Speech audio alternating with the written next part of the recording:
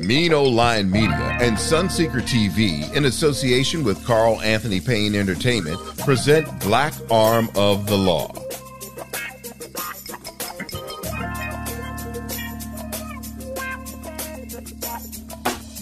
Hey. Welcome back. Welcome Black as always. I am your host, Carl Payne, the one and only Mama That Goes That Man. Welcome back to another episode of Black Arm of the Law. Today's guest is a man who's been in law enforcement for over 33 years. We call him the Albie Shore of the FBI. We call him the Kobe Bryant of the Anti-Terrorism Task Force, Special Agent FBI to the Anti-Terrorism Task Force in Washington, D.C. Please welcome Mr. Robert Botelho, Jr. Robert, my man, how's it going, buddy? It's going very well, thank you. Where are you on this Sunday evening? Where are you located? I am at home, just south of Boston, Massachusetts. You know, I grew up in Boston, and my career took me away for 18 years, and I moved back just 3 years ago. Wow. Okay, so wait, so you're originally from Boston then? I am. Dorchester. What happened to the accent? You know, that's all that time spent away. You know what? If I have a little bit more of this, it'll come out. There we go. Hear it. There we go. Hey, so, all right. So first, what are we drinking tonight? This is Jr.See's interest in Jr.See, a little cognac. Ooh. Okay. You got a little brown going on. Got that. If I do say so myself. All right. Yeah. See what you got in that glass. I got a little of that, Hendrix over here. Okay. Yeah. See, if you've ever spent any time living in the South, you know, that brown liquor grows on you. It does. Or you just don't have a choice. That's pretty much it. Like, I mean, I grew up in the South for sure. I mean, I done had corn liquor. You ever had corn liquor? No, see, you don't know nothing about the South there, man. You got to get that corn liquor. You think they're in there making some collard greens and some stuff like that, but really, you know, they're in there brewing some stuff up. You ever been walking through the woods and see some smoke and come across a still? Yeah, I've heard of. Yeah, seen that a time or two. Yeah. That's growing up in the South. So, Robert, who do you have? You a sports fan? I am. Yes. All right. Who you got? What sports? Which league are we talking about? Right. NFL. Who you got? Well, you know, in the NFL, I have to say that I am a homer. So I did like the New England Patriots because I suffered through, you know, I played high school football here, so I suffered through all the years of those terrible seasons where we had a lot of talent and didn't have much to show for the wins. So I've basked in the glory of the Tom Brady years, and I was a Cowboys fan. Truth be told, I was a Cowboys fan also for a lot of years growing up. Until they got rid of my man, Jimmy Johnson. And once they got rid of my man, Jimmy Johnson, I was like, I don't know what to do with you cats. Yeah, I was an early Cowboys fan, too, back in the days with the rivalry with the Steelers, with the when they had Dorsett and Lynn Swann and, you know, that era. That was definitely one of the best eras ever. Now, I think isn't that who they had guarding the Capitol the other day? The Cowboys, that was the... I think they were the ones. It certainly wasn't the probably. Curtain, that's for sure. They were the ones. I think because if old Otis from my show was guarded, but nobody got in. I know that much. All right, NBA. Who you got? I like again. I'm going to say I'm a homer with the Celtics because they were the first NBA team to field 5 black starters in the league. Right. So so you're just a true all around fan. Just basically a Boston boy. Boston, park your car. Yes, indeed. All around. So what, all right. So you grew up in Boston. What part of Boston? So I grew up in Dorchester, just on the other side of Dorchester where the brothers from New Edition, were living. Yeah. So I grew up, there for a number of years, you know, when I was younger. And when I was 8 years old, I had a complete culture shock and change. You know, my parents moved me out to white suburbia just south of Boston, about 25 miles, and going through elementary school and high school. That was a different experience. You know, I moved from a city block in Dorchester in a elementary school that was predominantly of Black and Puerto Rican. And I come out and we move across the street from a dairy farm. And I'm in a school, moved literally cows across the street from where we lived. We used to jump that fence, and they had a big hill on that dairy farm, and we'd sled in the snow on that farm in the wintertime. And so to go to school my first day, there was 2 other people that looked like me. So that was a big culture shift and change for me at that time. Right. Wow. Well, when you say look like you, I mean, well, I have to admit, I don't want to call the elephant in the room, Al B. Sure, but look, what you mean look like you? Okay, I'm glad you brought that up. Because, I'm just saying, man, like you and I will have a different conversation with regards to look like me. So I would imagine that most people look like you already where you was at, you know? Well, it's funny that you say that, because actually, they came to be a couple of my closest boys, and they were both much darker skinned than me. So they really didn't look like me, but they were next closest thing to me. So you had Italians looking at you funny. I did, man. I sure did. That's all good. It's all good. All right. So let's talk about your name for a second, right? Before we get into that, let's talk about that. So, I don't want to mess it up, because we already spoke about this off air, sure. And I don't think I will, but here in America, as we say, El Polo Loco. Your name is Robert. Yes. Botelho. Yes. Botelho. That's correct. Yes. But here it's pronounced Botelho. And actually it's really pronounced Botelho, but you just say whatever. That's right. Yeah. All right. Yeah. So how do we get this last name? So, I get that surname from my dad, who is Portuguese, and my mom is African American, grew up in North Carolina. So I took my dad's name, and it is, like you said, the pronunciation, Americanized pronunciation of it is Botelho, and it's spelled with an L and an H before the last letter O. And so a lot of people get confused with that. And so when they talk to me on the phone, because that Boston accent of mine has been long gone, they will initially think by the sound of my name that I'm Italian, and it would be Italian if it was spelled with 2 L's, but it's an L and an H. Gotcha. Wow. You ever been over there to your father's homeland? I have not. That's one of the places that has escaped me. I haven't had the pleasure of being there. I've been many other places in the world, but I have not gotten to Portugal, unfortunately. All right. So, at the sake of being, I don't want to say racist, but stereotypical. You like Polish sausages? Pause, double pause. Hey, you know what? Listen, I'm just telling, I love them. I will, man, a kielbasa, whatever you call it, I will tear that damn thing up. I picked that Hillshire Farm over. They did something right. That's all I'm saying. They did a couple of things right. And one of them is the sausages we put in our gumbo and we have with our breakfast. That's for damn sure.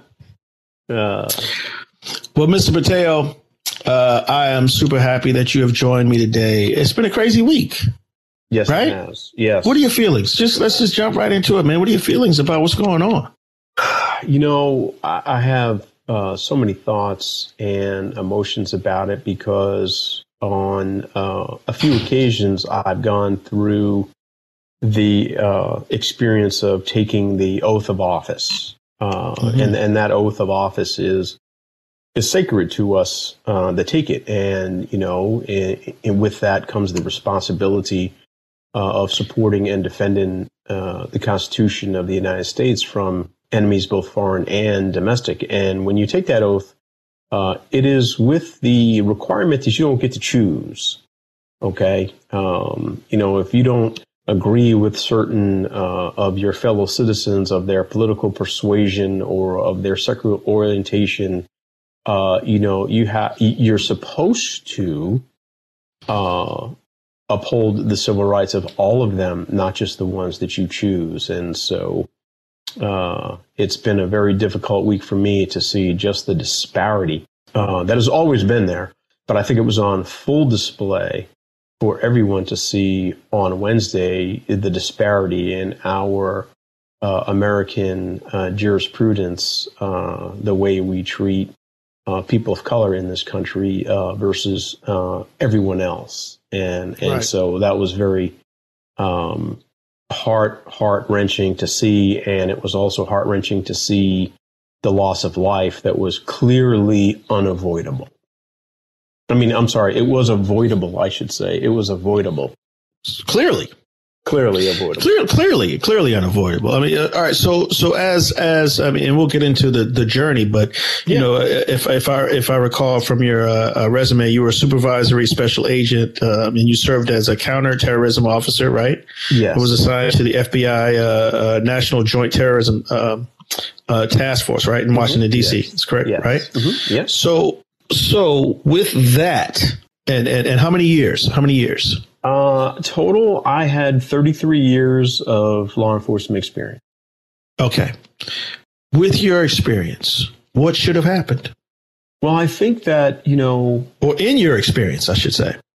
So yes, and that's a very good question. Thank you for the question. I think that if we can all, with our own eyes, look at the level of police presence that was in front of the Jefferson Memorial, the George Washington Monument, the Capitol, when the Black Lives Matter movement said to Washington, D.C., we plan on and we intend on marching in protest for equal justice and equal treatment under the law.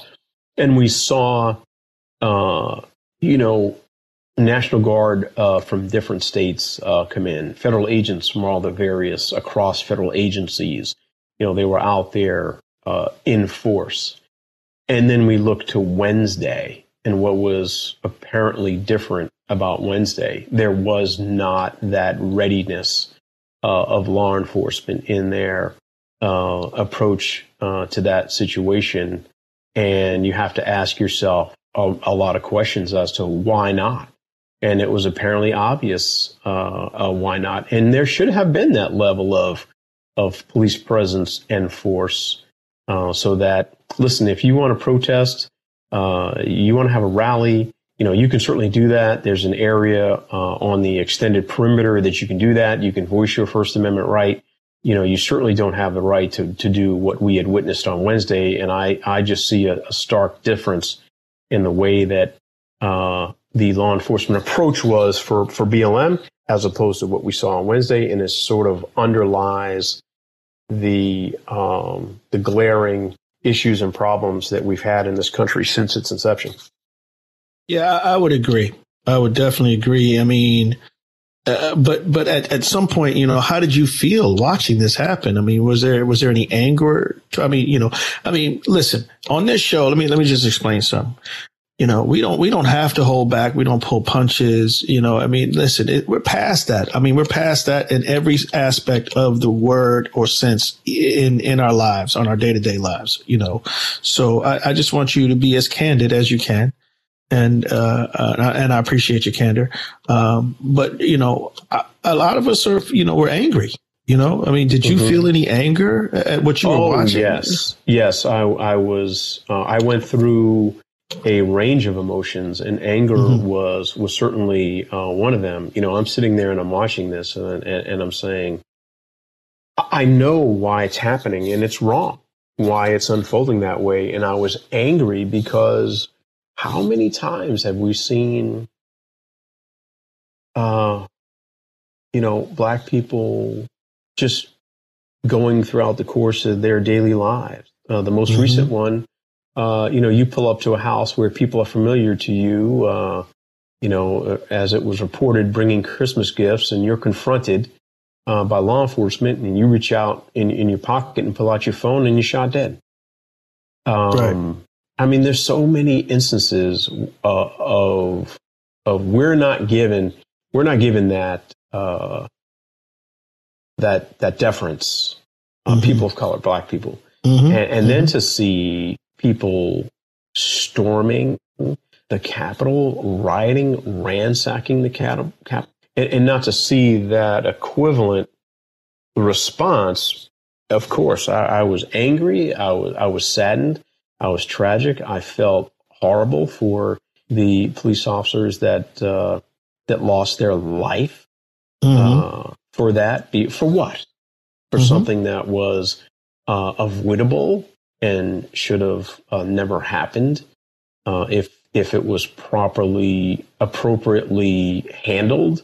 So yeah, I went through a range of emotions. It's been a really, really tough week since Wednesday.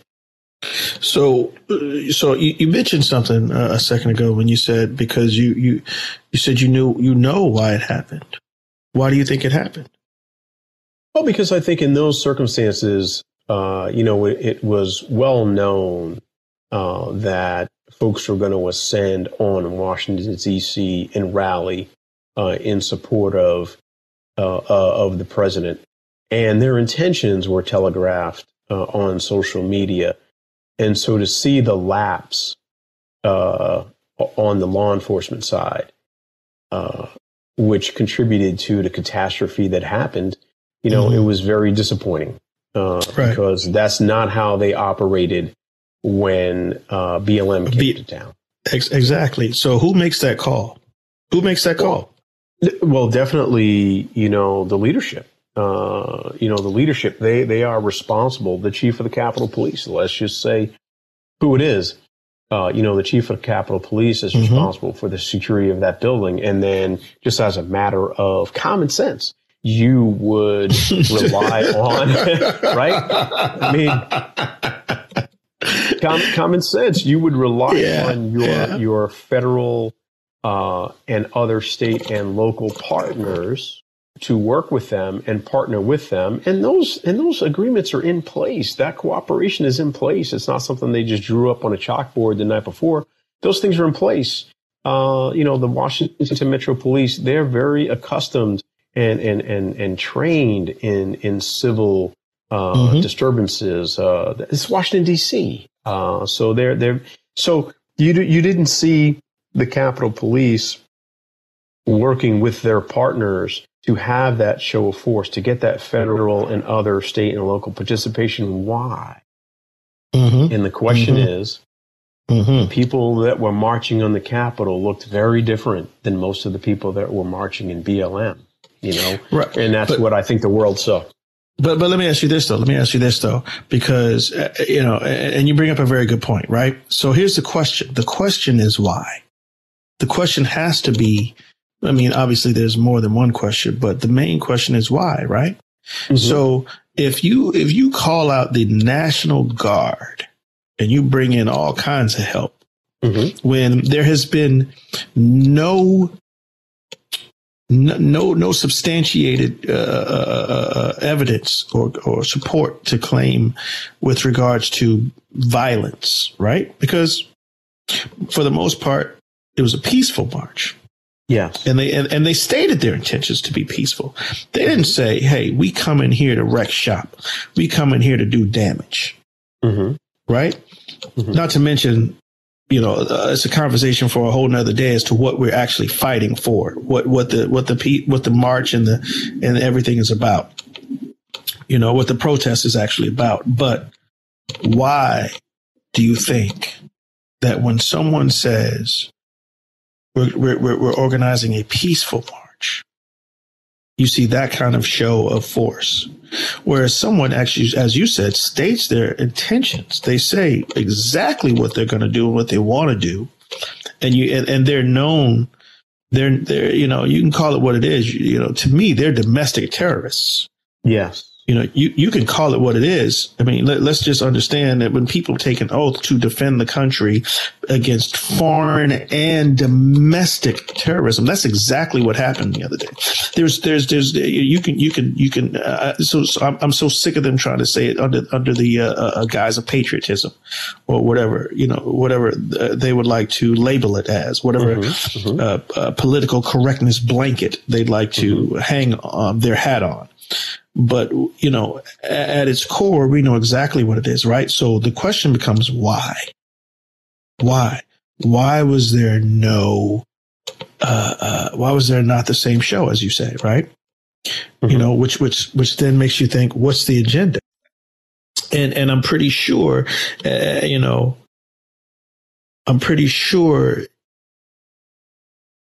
as it's been reported, a lot of law enforcement were actually involved. A lot of law enforcement allowed it to happen. A lot of law enforcement were actually there, obviously in plain clothes, in support as well as being a part of, in collusion. So, it kind of makes you wonder, was this planned? Was there an agenda where they allowed this to happen? I mean, I look at videos where I see police actually opening up the gates. I see police actually allowing it, and was this because they were, and I don't want to, hang all the police in the same, corral. I don't want to corral them all together, but it's, it walks like a duck, looks like a duck. Occasionally you're going to start to think, hey, those are all ducks. There may be one geese in the mix. You know what I mean? Like, one goose up in there, but everybody else is ducks. You're exactly right. And I think that's, we have to push back on this notion that what thine eyes see is something other than what they see if we're of sound mind and adult mature bodies that have lived through some life experience. And, to look at some police officers in some of the footage removing some of the barriers to sustain that perimeter, that's a problem. So when you lose the perimeter, and now you allow folks inside the perimeter, the next logical step is that they're going to attempt to breach the building. And so, to go back on some of the points that you had mentioned, there has to be some level of acceptance at some point where, the officers in some form or fashion identify in some way with the people that were there, and breaches were occurred where I don't think that would have been the case if we're talking, BLM. I don't think that would have been the case, and admittedly so. And I think we have to look back at our history in America. Who was in control of the police, at the end of the Civil War and during Reconstruction, and who influenced the police, and what were the police doing at the time, and what was leadership doing at the time? Well, they were suppressing, the right of Black people to vote, to participate in voting. And so it's not outside of the realm of possibility that you have people in law enforcement that would sympathize with a certain political viewpoint. And that takes me back to the oath of office. If you take that oath of office and you take that position, you're not supposed to have the right to choose who you afford the civil liberties to. Well, I mean, at the end of the day, I think that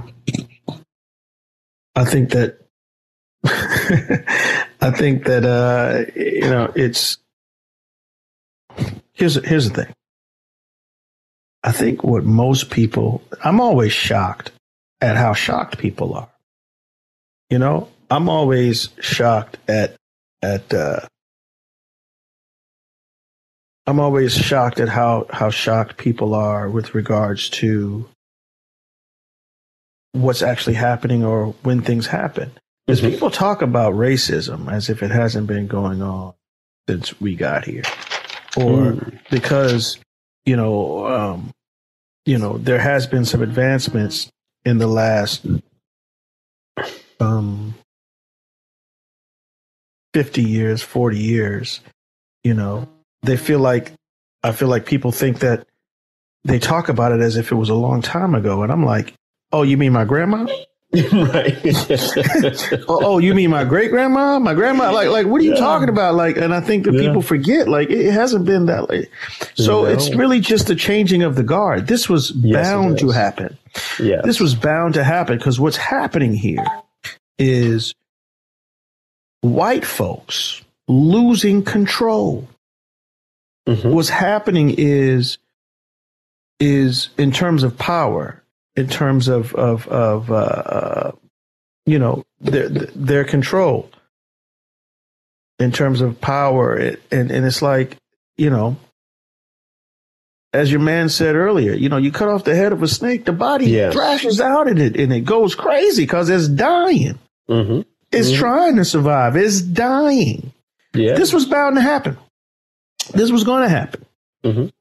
I'm surprised it hadn't happened sooner. And then it also reminds me of the story of the scorpion and the frog. Do you know the story of the scorpion and the frog? The frog, refresh my memory. The scorpion, needed to get from one side of the river to the other. This is in a nutshell, right? Yeah. And he asked the frog to give him a lift, across the water. The frog is like, nah, because if you get him up, if I give you a lift, you're going to sting me and I'm going to die. The scorpion's like, no, I won't. I just need to get to the other side. Halfway across the water, the scorpion stings him. And as the frog is dying, he's like, basically like, yo, what's up with that? And the scorpion's like, yo, that's my nature. Like, you should have known better. You knew that. When you put me on, you knew that. Right. And that's how I look at all of these Republicans. That's how I look at everybody. Like, yo, you knew what you was getting. You knew exactly what you were doing. You knew what you were getting. Here we are.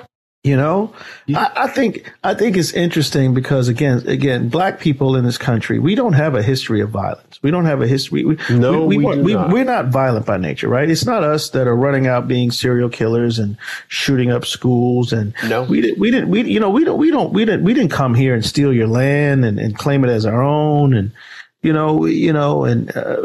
this is not our history. But I think what has been shown and what has been learned is, that if you put us in a corner and you push us long enough and you keep poking the bear, yes, you keep playing with the nest, sooner or later, and they know what we're capable of. Because and I think again, it's just the changing of the guard. It was bound to happen. It was bound to happen, and they the foot on the neck, the knee on the neck is being twisted and is being lifted off. Yeah, that's what. And there needs to be accountability. People, just like in the police force, with the police brutality and all the different things that have been happening around the country, there has to be accountability, period. You want to hold everyone accountable, then there has to be equal accountability. And I think what the misunderstanding is, we're not asking you to shoot all of those people. We weren't saying, hey, shoot those protesters like you shoot us. We were saying, hey, don't shoot us like you don't shoot them. Exactly. That's the difference. Now some of us, and I got some friends who are like, no, F that. Shoot them too. Shoot all of them. They need to shoot all of them. Yeah, because we know what it would have looked like if it was a lot of BLM people marching on the Capitol. It would have been a much different and bloodier scenario. Let me ask you this now. Yeah. And so I want to jump a little bit. I want to get into your journey and how you got into law enforcement. Yeah. Tell me a little bit about that. Like, was there something that happened when you were growing up, or were you influenced, inspired, or was there something traumatic? Let's get into the journey and tell me how you got into law enforcement. Yeah, absolutely. And I think, a part of that journey has to do with, influences in my life. So my dad was a movie and television film person, and I became a movie and television buff as well. And so I remember watching, the Ephraim Zimbalist Jr. and the television show about the FBI. And as I got a little bit older, when I got to high school, a couple of things, there was a lot of factors that led me down that path. But two of the most, I think, impactful things were, as a sophomore in high school, I read the book, The FBI Pyramid. And that was something that was very influential on me at the time. And it talked about this one particular person, the author, Mark Felt, his journey in his career through the FBI. So I was fascinated by that. And also at the time, one of my, family members, an aunt that I loved, Dilly, she was impacted by drug abuse. And, she, as a result, she died. And that impacted me very much so. And in spending that time with my family and going through the funeral and looking at the suffering of my mom and all of her sisters and my aunt and my grandparents and seeing how that was so gut-wrenching and painful at the time, I thought to myself, if there's something, I can do to prevent something similar happening to someone else in their family, then that would be something worthwhile doing. Mm-hmm. Wow. That's, so it was personal, very personal for you. Yeah, it was. I, of course, at the time I was, 21 years old. So, you think you can set the world on fire and make some change, right? Martin Luther King taught us that, you can, as an individual, make a difference. So I went headstrong into it and figured out a pathway, to get me there so that I could do just that. And that's how I got started. So I don't want to jump, but I got to jump. Sure. No, because it's I got, I'm a Gemini with ADD, so I got many things going on, brother. It's hard.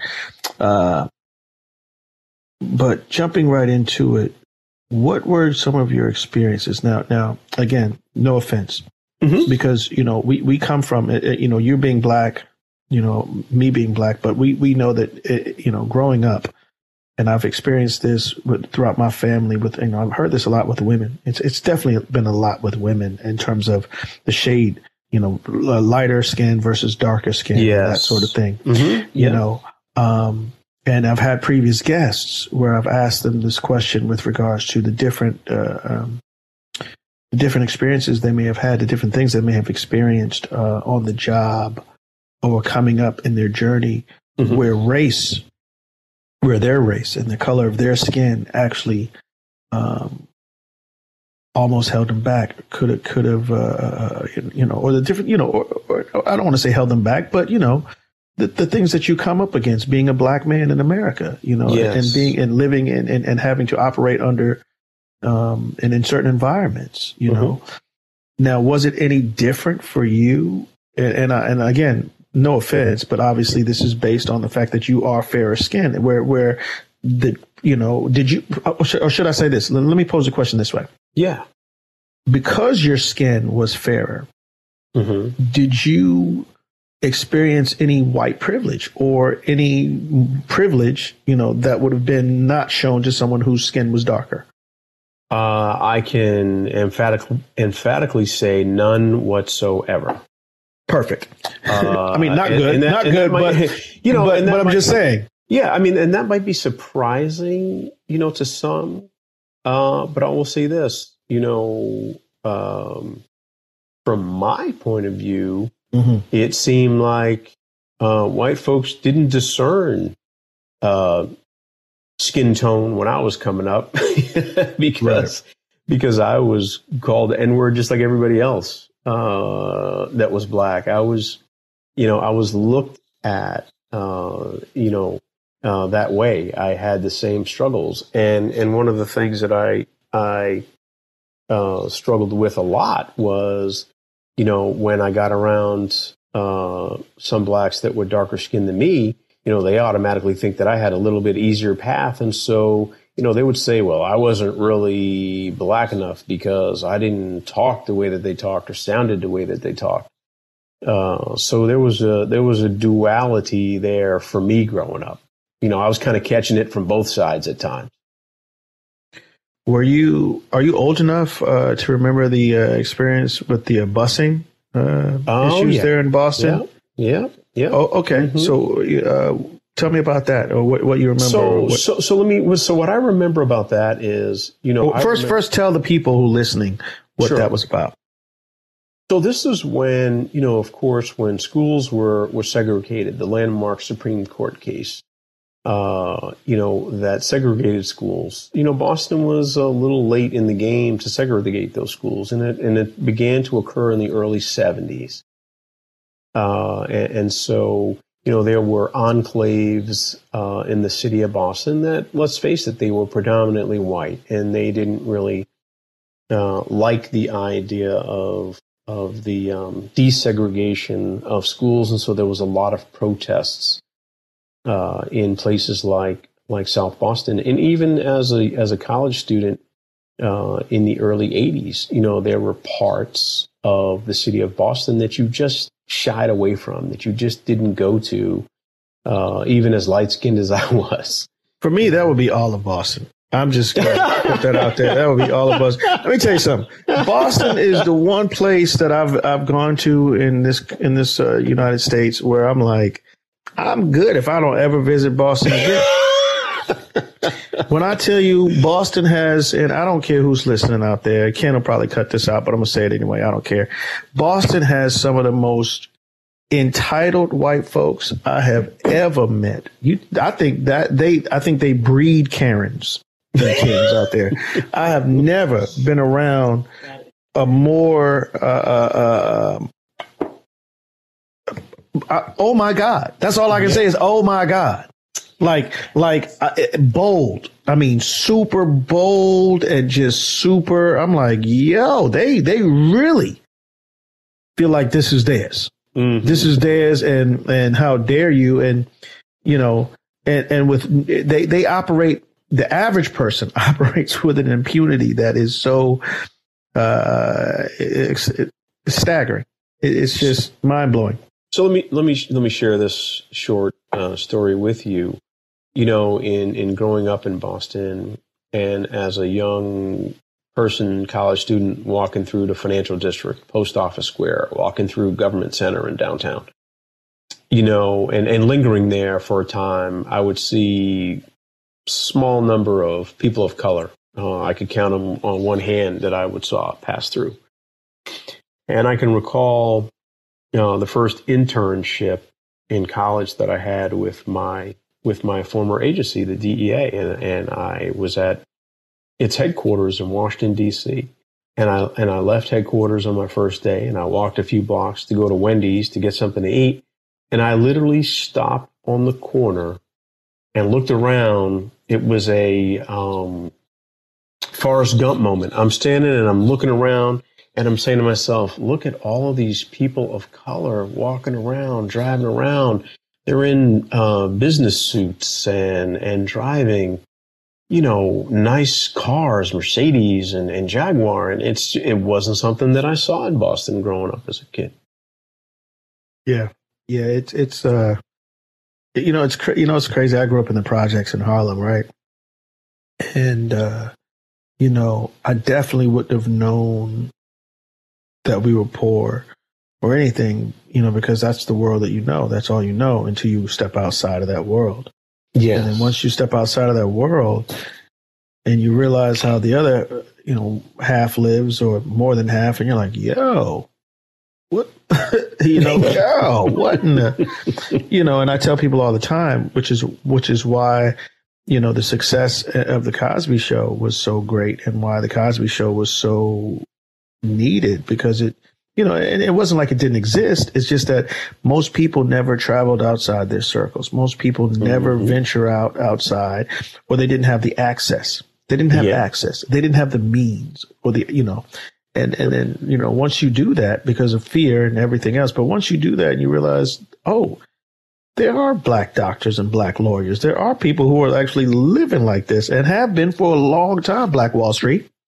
Have been doing their own thing for a long time, and that, and again, that's a whole nother conversation for another day, as far as getting into our history and what they teach us and what they don't share with us. Mm-hmm. But so tell me some of the experience, like tell me what some of the things that you may have experienced. So tell me some experiences that stick out in your head, one or two, give me a story. Tell me something about something that happened to you where race definitely played an issue and played a part. Professionally or personally? Professionally.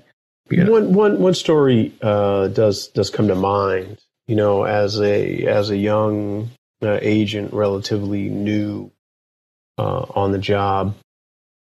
I went to go meet my wife for lunch one afternoon at a sandwich shop, and in that particular city where this occurred. I had been going to that police department's narcotics unit and working with those officers on investigations. I would go to their office, we would meet, we would have operational meetings, and then we would go out on the street and do surveillance or make an undercover buy of drugs and things of that sort. So it was multiple times. I certainly wasn't a stranger to the officers in that unit, and so I'm sitting in this sandwich shop, and I had my leather jacket on, and it was unzipped, and I noticed across from me was one of the sergeants from that unit, and he was having lunch with three other people in the same sandwich shop. And I didn't say anything to him because he was really involved in conversation, and I was, of course, spending that time with my wife. And, I had my, service-issued weapon in a holster on my hip. It was underneath my coat. But at some point, I must have leaned forward on the table talking to my wife, and I think my jacket may have opened up a little bit. And I didn't know this at the time. But that sergeant had noticed that I was across from him carrying a weapon. No, hold on. So had you met this sergeant before? Or were you guys familiar with each other? Oh, yeah. So you were familiar with each other? Okay. Oh, yeah. He was familiar with me. We met in the office. We worked. Right. We went out on operations together. We were in briefings together. Okay. And so I didn't really pay it any mind. I thought, okay, well, obviously he knows who I am, and I'm just going to continue on my business, and maybe we'll catch up later. And so I leave the sandwich shop, and I take my wife to the car. And as I'm opening the car door for her to get in, I feel these two hands on my shoulders, and I get spun around. Now I'm getting ready to react to with a fist coming around in a roundhouse. And I look and I see him, and he has his hands on my shoulders, and he looks at me and he says, "Jose, what are you doing carrying a gun?" And I said, "Hey, it's me. It's Robert Botelho from DEA." And he stops and he looks at me and he goes, Oh man, I'm sorry. I'm sorry. I thought you were someone else.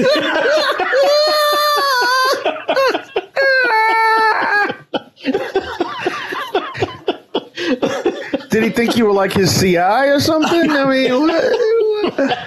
I don't know, man. He must have thought I was somebody on probation that shouldn't have been carrying a gun, or one of his CIs. It had to be. Hey, buddy, what are you doing? Mm-hmm. Yeah, true story. Yep.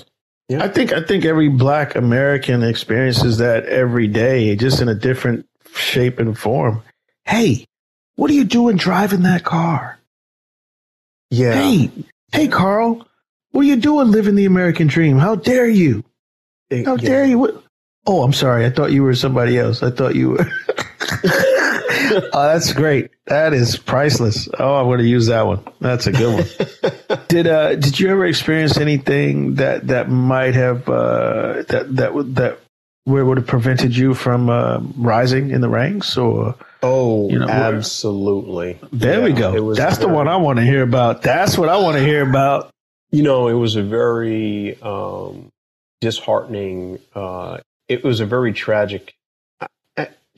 No one died, okay, but it was very tragic to me because I believed that I was doing what was right, what I was supposed to be doing. I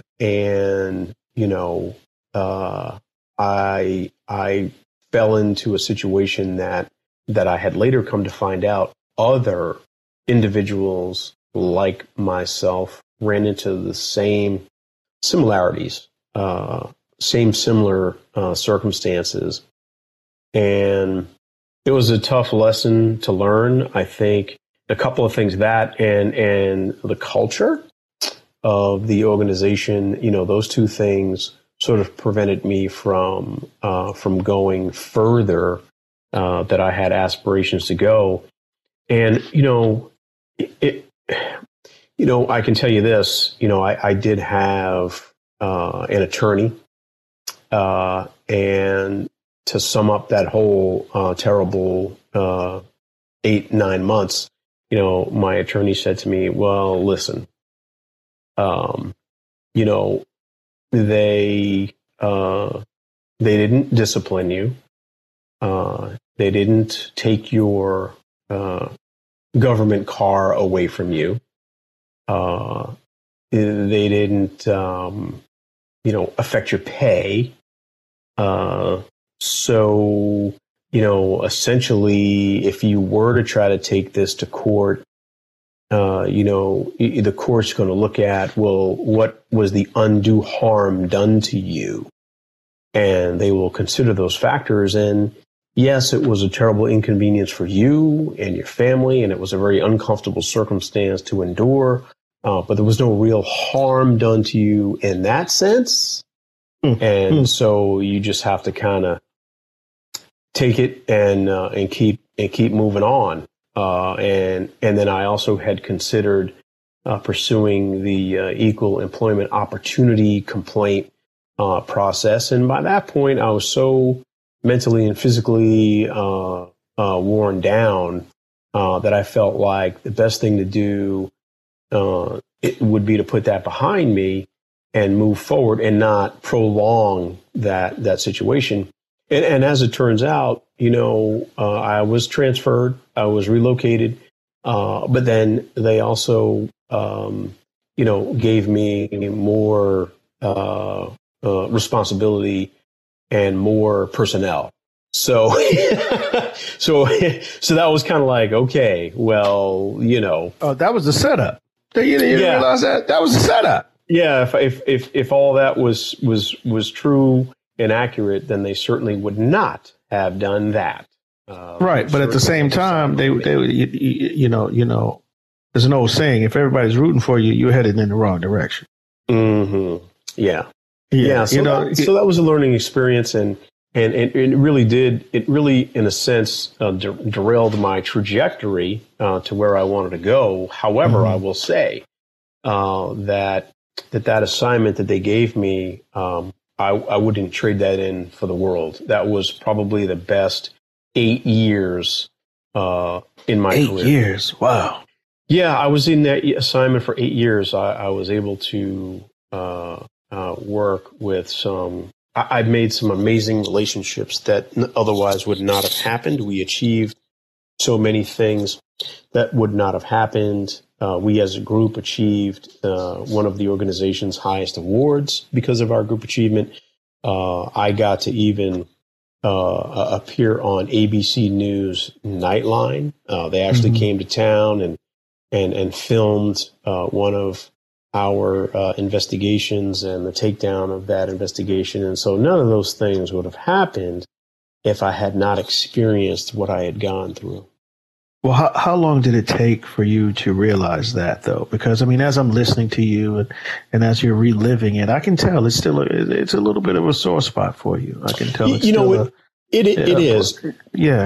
It is because I think that we when I say we, myself and some of my other personal friends and colleagues who've had similar careers, whether it be in my former agency or with others, we want to ascend to positions of influence so that we can help those that are coming behind us.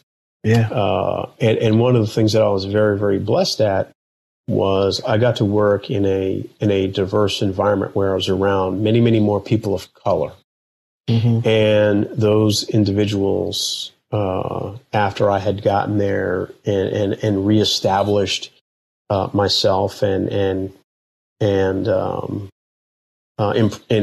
reestablished or reaffirmed my reputation, they would seek me out and they would come to me, and I was able to mentor a lot of brothers and sisters in those 8 years, and that's the value. God wanted me to be there at that time, and in my office, one of my good friends, he had given me as a gift this huge painting of the He Ain't Heavy, with the arm coming down and pulling someone up. And I had that prominently displayed in my office. And so when folks realized that was what I was really about, they would come, and I could then be able to, because I had lived sort of both sides of it, having that ambition, having those aspirations, I was able to help them make strategic decisions to help them navigate their professional careers and personal lives. And so that, for me, that was a very rewarding time and experience that I just can't imagine my life devoid of it. I think that quite often, a lot of us think that we're being rejected when we're just being redirected. Yes. And we don't see it at the time, because of what we thought we were supposed to do or where we thought we were supposed to be. And then we realize, and that's why I asked you, at what point did you realize that? Because, I've experienced that several times in my life as well. So I definitely understand exactly what you're talking about, where you realize this is what you were supposed to be doing and where you were supposed to be. That was the path that you were supposed to be on. One of the through lines, I should say, or common factors between a lot of the other guests that I've had on the show, and some of them know each other, was that they did have senior advisors, who were Black, who kind of helped them and showed them the rope. But this is the first time I think I've had someone who tell me how they became that person. Yes. You see what I'm saying? Like they've been on the show and they've told me how they actually had other people that were there to help them and guide them and tell them the mistakes not to make and the things not to do and kind of show them the ropes and things like that. But yeah, that's interesting. That was the first time, I've heard someone tell me their story about how they became that person and how they got there. Yeah. That's interesting. I dig it. Jumping ships. You married? You got kids? Yes, I am married. I've got 4 adult children, and they are all, listen, man, they are all doing so good. They're surviving and thriving under this pandemic. So they have positioned themselves well, and that's a tribute certainly to them. How many you say you had? 4. What are what's the girls, boys? How's it work? One boy and 3 girls. Oh, You know what they say. You know what they say. Bad boy, bad boy. All right. I got 4 sons myself. Oh, wow. You know. Yeah. Yeah. But you know what's crazy though? I tell people this all the time. I think the pressure is on me because I got these young people that I have to make men and make responsible men who are carrying on my namesake. It's to me, it's a lot of responsibility to have to protect and to teach a black man, a young black male in this country, how to survive and how to just be responsible and responsible. So I think I started caring about 2014. And that's when I turned gray. When I actually started listening, when I was like, huh? What? I heard you the first time. I just act like I didn't hear you. I heard you. Oh man. It's different when you have a son versus daughters because, you don't mind the world knocking around your son a little bit. You think it'll help them grow to become better men. It's a little tougher to take when the world's knocking around your daughters a little bit. So I've always shared with them that I want them to pursue their own dreams and goals, and if that's education at a high level, then do that and secure a future for yourself. And when the time's right, pick someone that you want to spend your life with because you want a partner. I don't want them to be in a situation where they have to rely on someone else to take care of them financially. Hey, listen, I keep trying to tell my kids the same thing, and I learned that it's a different world. It's a different generation.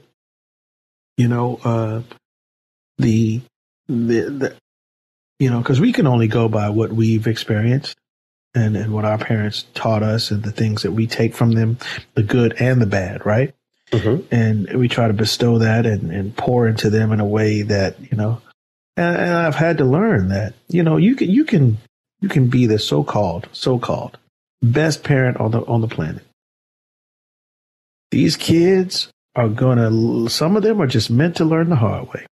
So some of them are just meant to learn the hard way. Some of them are going to write checks they mouth that they ass can't cash. Mm-hmm. And some of them are just meant to bump their head. Like I've had to find comfort in God and Jesus, the man up above, and ask for prayer.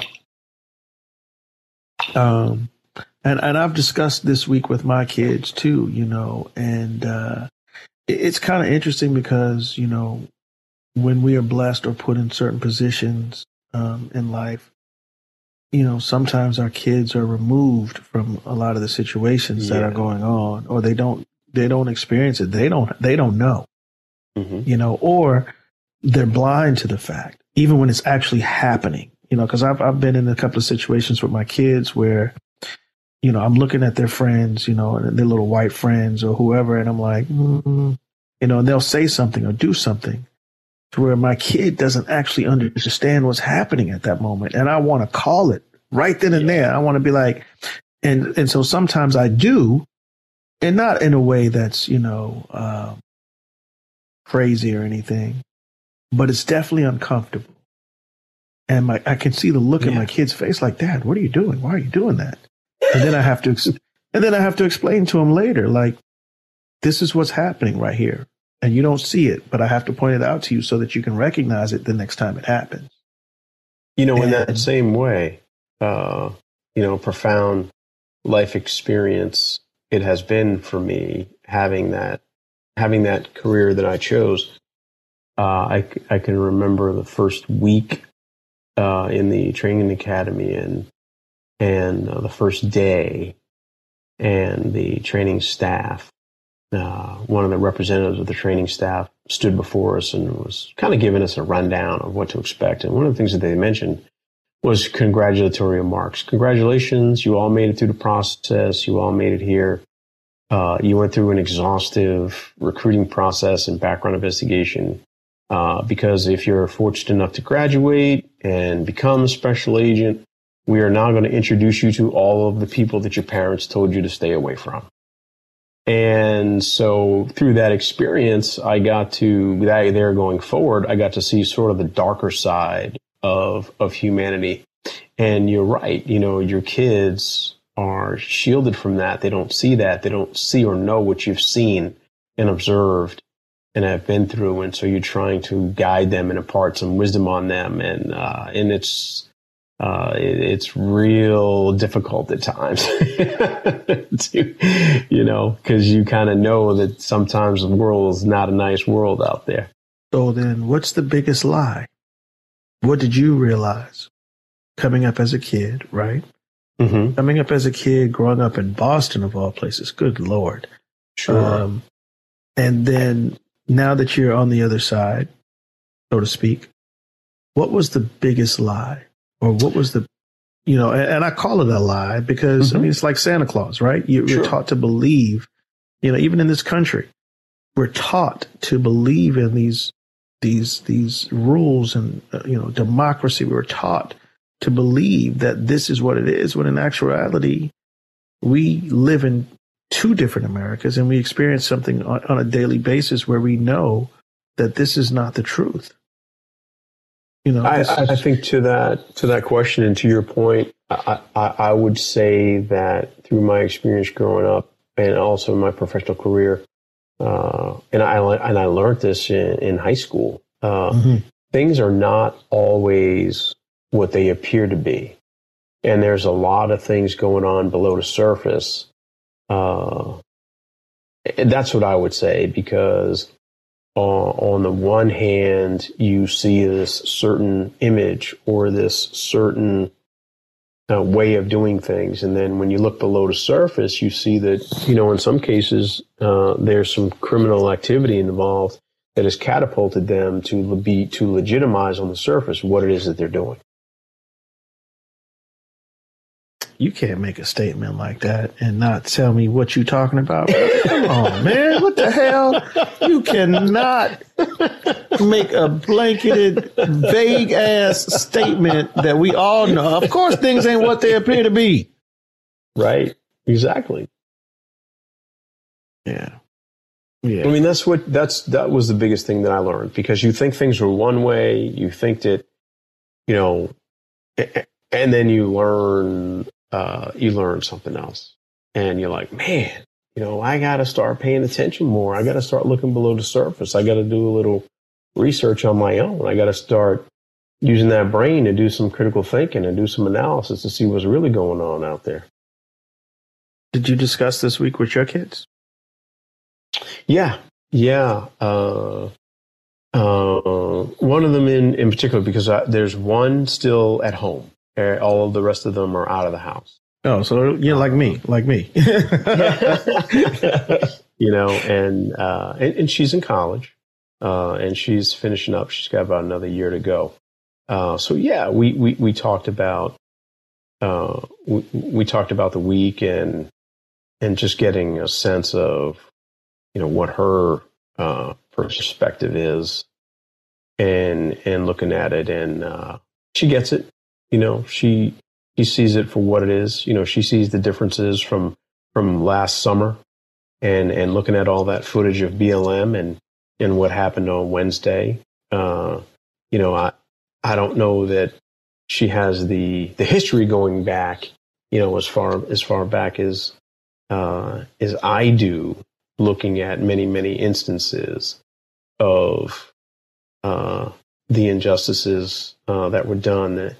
And a lot of it's been captured in film, television documentaries, you name it. So it's always been there. I think that for some people, this is an awakening for them to say, geez, is this really how America is? Yes, the hell it is. Yes, it is. Right. For a lot of us, we already knew that. Yeah. Yeah, let's just keep it real. We've been telling you this for a minute. So that's why when people talk about 2020 and the pandemic and George Floyd and all these things, God bless his family and anyone who's suffered from COVID and has been affected by it. And, God bless any of the people who have lost their lives, on both sides to any of this ridiculous brutality, between law enforcement and people of brown and black communities. But we've been knowing this has been going on for a long time. I think the rest of the world that we've been preaching to the choir to is finally seeing the rest of America who, it's your friend who never experienced it and who, just thought you were complaining and whining for no reason and didn't get it. And, it's that. So, as you said, it's a wake up call, and it's also, it's a grand awakening for everybody, which is not necessarily a bad thing. No, I think, when are we going to come to grips with it, come to terms with it? You mentioned the Black Wall Street, Tulsa, Oklahoma. That wasn't an anomaly. That wasn't a one-off. These things have occurred repeatedly throughout our history. And so when are we going to have this? Because in the past, if you mentioned, what do you, someone would say, well, what are you complaining about? In the past, it would be almost dismissive. Oh, why do you got to bring up race? Why do you got to bring up the race card? So at some point, we have to have kind of a reckoning of what is happening and what has happened, and then how do we move forward, collectively to make it better. And I think that's going to have to be some tough examination that's going to have to go on, and it's been starting since the knee on the neck. That's really when it came into the consciousness of a lot of people that were unknowing before. And, I'm glad you said that, because that was my next question is how do we move forward? I mean, what do you think is the way? I mean, is it, and for lack of a better word, I'll say defunding the police, because it means different things to different people, and Sure. I think sometimes people think that means, one thing versus, no, we're just saying, let's use some of the money for putting back, programs into the communities that were taken away. But what do you see as the, what do you see? How do we move forward? Well, what should the black community prepare for, first of all, right? How should they operate and move? But just in general, what do you see as the possible, plausible solution? So I think the first step is, because there's so many, so if you look at across the board, there's so many institutions in this country that require reformation to put into place real equity for people of color, right? And so the first thing I think that needs to be done, and I think that we have seen that in the 2020 presidential election and the subsequent runoff elections in Georgia, I'm going to have to echo Barack Obama in an interview that he gave to the BBC recently, in that if we really want to affect change, we have to engage in the process and organize to have an impact on public policy, because public policy is really the start. Because if we're not having public policy crafted to protect our interests or advance our interests, then we're just swimming against the tide. And so when you look at a holistic public policy approach, then obviously you can include or incorporate into that, police reform. And I think I think you're right. I think defunding the police. That word defunding. That's like a trick word, right? That can sort of put you on the plus or the minus side of an argument. Back the blue versus you're not a supporter of the blue. And what I can tell you is that in throughout my experience in working with police officers, I've often heard police officers say, we're responding to all calls for service, and we're not sociologists, and we're not psychologists, and we're not counselors. Okay.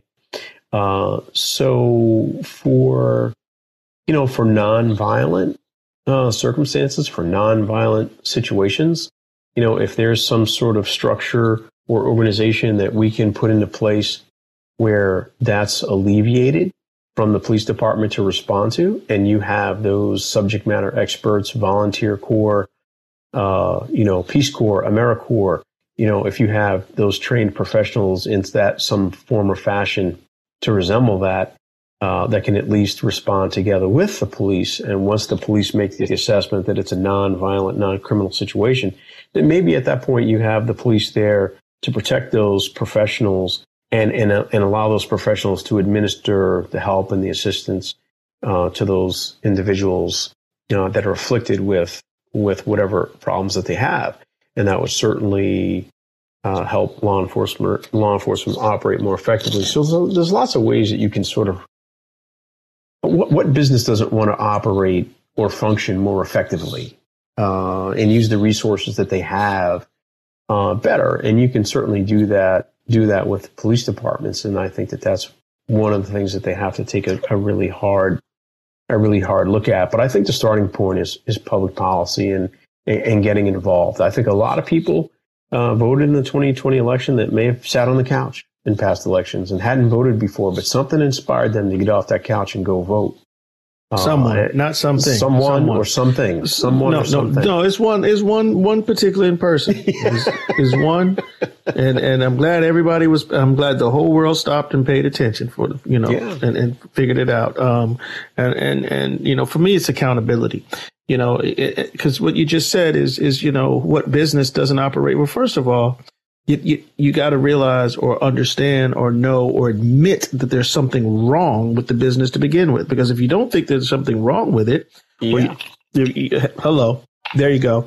If you don't admit or realize that there's something wrong, you're going to be like, if it ain't broke, don't fix it. Mm-hmm. So once you realize it's broke, it has to be broken, and you have to actually recognize that it's broken to actually fix it. And one of those things is accountability. Yeah, and I think just to underscore what you're saying about accountability, I think that law enforcement has a duty and a responsibility in their recruitment, in their recruitment, of course, hiring, in the vetting process, of course, their vetting process, and it shouldn't stop there. If you find that you have officers that are aligning themselves with far right or left militia groups that have intended purpose, that you have to be able to rid those people of your ranks. You don't have a right to be a police officer. Accountability. Yes, you should be. If you can't follow your oath and afford people the rights that they have under the Constitution, you can't selectively enforce the laws. So I think a lot of that accountability should be done in the police ranks, to weed out those individuals that have bias, implicit bias. I think that needs to be something that needs to be a cornerstone of their core mission and values, and it can't just stop once you hire someone age 18. In my opinion, you touched on something where I think the problem begins. The Constitution has to be constantly amended to the times. You can't take something that was written hundreds of years ago in a different time and apply it to today. Some of the stuff, sure. Some of the stuff I could, I'm not talking about everything, but a lot of it has to be changed and amended, as it has been in other areas. I mean, if you can amend a constitution or a law with regards to real estate, then damn it, you can. We talking about human beings' lives. We're talking about citizens, Americans. We're talking about. But when you don't want to lose power, when you don't want things to change, when you don't want to have when you don't want to be wearing, when you're the emperor with new clothes on. hey,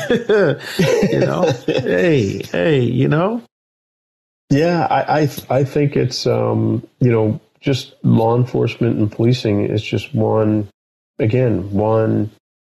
institution in this society that requires reform if we truly want to get to that place and hold up the country to the ideals that it espouses. I mean, it doesn't really take, you don't have to be super smart to just look up the data to see that of the industrialized nations, we incarcerate far more people than the next country in line. We prosecute some offenses much more than others, meaning drug offenses. Why is that? And then why is it that people of color constitute we're overrepresented in the prison incarceration in this country? Why is that? When we I think the thing is we know why. That's the thing. It's like it's more than evident as to why. That's the thing. Stop being surprised. Stop asking why and just effing do something about it. And we have to make that change. And that is the thing. That's the thing. I for one, was like sitting at home going, let these goofy MFers go do what they got to do. Let these goofy people help us. Go on. Thank you. You goofy asses. Anyway, thank you for being here today. I know we got to wrap this up. I could go on for hours and we could get into so much, but my cup is dry. Mine is too, as a matter of fact. My cup is brother Botelho, thank you so much for being here today. What are your final thoughts? What would you leave us with today? Well, what I would say to the listeners of your podcast, particularly speaking to those youth for once out there, it's the same challenges that I faced as a professional are similar to the struggles and things that blacks face who weren't in my profession. I just had the benefit of being shielded from some of the worst of it, a lot of the worst of it, because of the positions that I held and the fact that I was law enforcement. And I would encourage them to seek careers in federal law enforcement if that is their interests, because you need to have folks, right? Everybody needs a role, just like we talked about sports at the top. Everybody on the team has a role, and you need to have those folks on the outside that are pushing to affect change through public policy. But you also need to have people on the inside to help drive and affect change. And so that's why I think it is important for folks to pursue, careers in law enforcement if they have a passion for it. Amen. Final thought for the day. I'll just say this, people. We're at a point in history where change is inevitable. It's inevitable. It is imperative that we as a community, we as a nation, do what's necessary to grow, to strengthen, and to thrive. The time is now. Yesterday's the past. Tomorrow is not promised. Today is the present, which is why they call it a gift, which is why the present is called a gift. Amen. There's no time to waste. We have to prepare for the future, though, and all its uncertainties. So on that note, I say one love. Stay strong, stay safe, stay black, at least at heart. Black Arm of the Law is hosted by Carl Payne. Produced by Ken Johnson, Bart Phillips, and Carl Payne. Assistant producer, Lauren Turner. Consulting producers, FBI Special Agent Retired Don Taylor and FBI Special Agent Retired George Graves. Edited by Rick Chill. Theme music by Jeff Red, courtesy of Soul Real Records. Executive producers, Ken Johnson and Bart Phillips. Find Black Arm of the Law on Apple Podcasts or wherever you get your podcasts. Black Arm of the Law is a Mean Old Lion Media production.